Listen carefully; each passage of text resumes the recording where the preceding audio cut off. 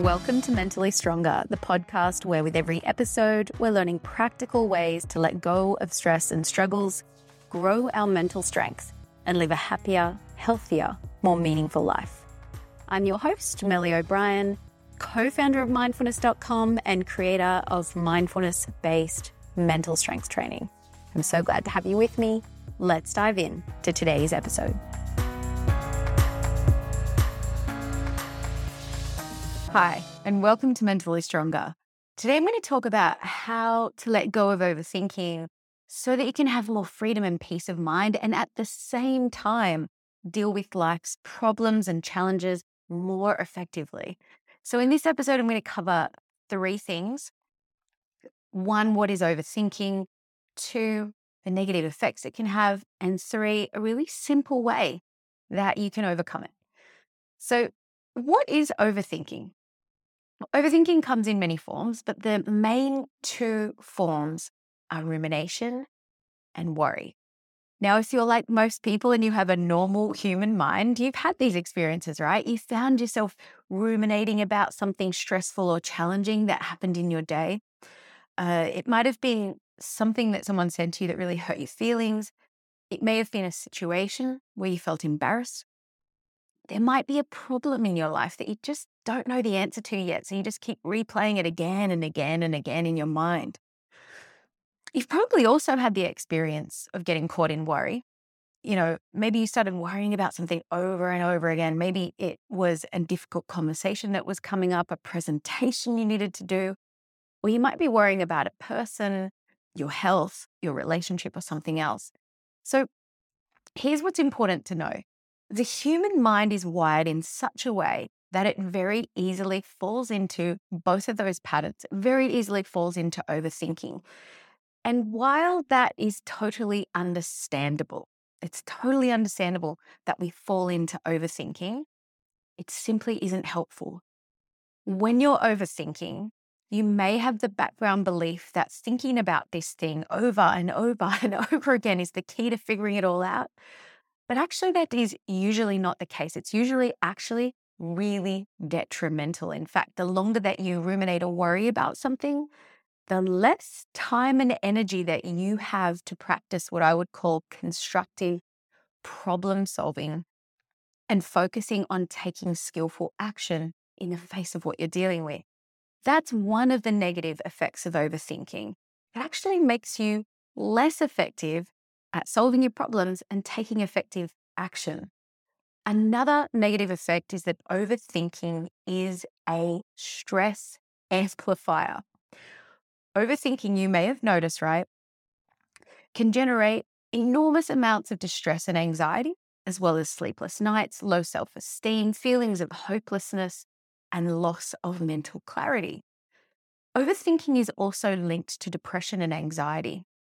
Simply put, overthinking hurts and hinders us. So how can we overcome this? The first thing we need to do to overcome overthinking is to simply recognize when we're getting caught up in it. This is the crucial first step to breaking free from actually any unhelpful thought pattern. The thing we want to get really good at here is just recognizing the difference between overthinking, when we're overthinking a problem, and when we are in constructive problem solving. Okay, so what's the difference between these two? Overthinking is dwelling on a problem over and over again without a true intention to solve it or figure it out in that moment. So while constructive problem solving involves intentional time focused on solutions. So we're not just ruminating about the problem, we're focusing on the solution. So imagine you had a fight with your boss. Here's the difference between overthinking and problem solving. Overthinking sounds like this in our heads. Oh, I wish we never had that fight. I'm so stupid. I should have said this or that. Oh, it's going to be so awful when I go back to work. I'm probably going to get fired now. Why do these things always happen to me? I can't handle this. Okay, that's overthinking. Constructive problem solving sounds like this. Okay, we had a fight. I'm going to acknowledge the mistakes that I made. I will apologize for those. I'm going to ask also for these 3 points to change in my work schedule, which I'm unhappy with. And I'm going to make an intention to communicate more effectively next time I get into an interaction like that by pausing and taking a deep breath before I speak. So can you see the difference? One of them is focused on solutions, whereas the other is just drumming up stress and suffering within. So anytime we catch ourselves caught up in the overthinking mode of mind, we want to mentally note to ourselves, okay, I'm overthinking. And then we want to simply let go of that thought by bringing our focus back to what we're doing in the present moment, knowing that we're going to create a designated time later for constructive problem solving. So I want to talk to you more about how to utilize constructive problem solving in your life to let go of overthinking. I'm going to offer you a metaphor here. Professors at university hold what they call office hours once or twice a week. And during that time, the students can come to them and talk about their problems and issues. What they don't do is they don't give their students 24/7 access to them, because if they did, it would be completely overwhelming and debilitating. They'd never be able to get any other work done. It'd be really ineffective. Likewise, if we give worries and rumination and self-doubt and stressful thoughts 24/7 access to our attention, it is debilitating and destructive. We can't focus properly. We become overwhelmed and stressed and negative. So what if, like those professors, we set up office hours in our lives for problem solving and thinking about the future? So what if we make a deal with ourselves to set aside a brief amount of time every day or every week to do some focused, constructive thinking about what could happen in the future and how we want to handle our current problems?